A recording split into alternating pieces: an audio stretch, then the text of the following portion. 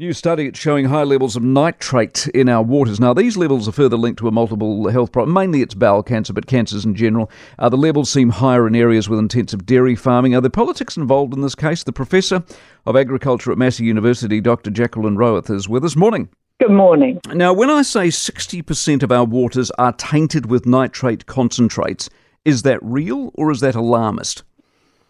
I certainly think it's alarmist because it implies it's a major problem. And the problem they keep trying to link to is bowel cancer. And this is a relationship that is correlation. That is, there may well be a relationship in Denmark. This is where the research started from, but it's not causation.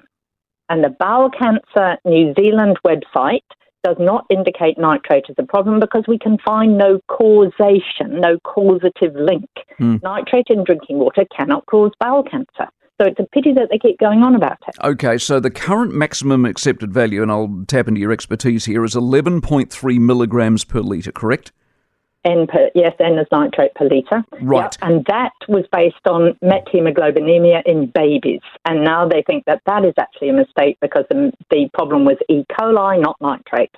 Right. The report suggests the 11.3 may be way too high and we need to lower it. Is that correct or not? And that is based on Danish research, which is not a causation piece of research. It looked at people over 30 years and said, gosh, people who lived originally in high nitrate areas now have colorectal cancer and didn't take any notice of the diet in Denmark, which is high in processed meats and low in fruit and vegetable fibre. And there are two, and exercise, there are two of points, three. Obesity is another one, smoking and alcohol, and a history of bowel cancer that are the causative factors related to bowel cancer, and it's all on the Bowel Cancer New Zealand website. Okay.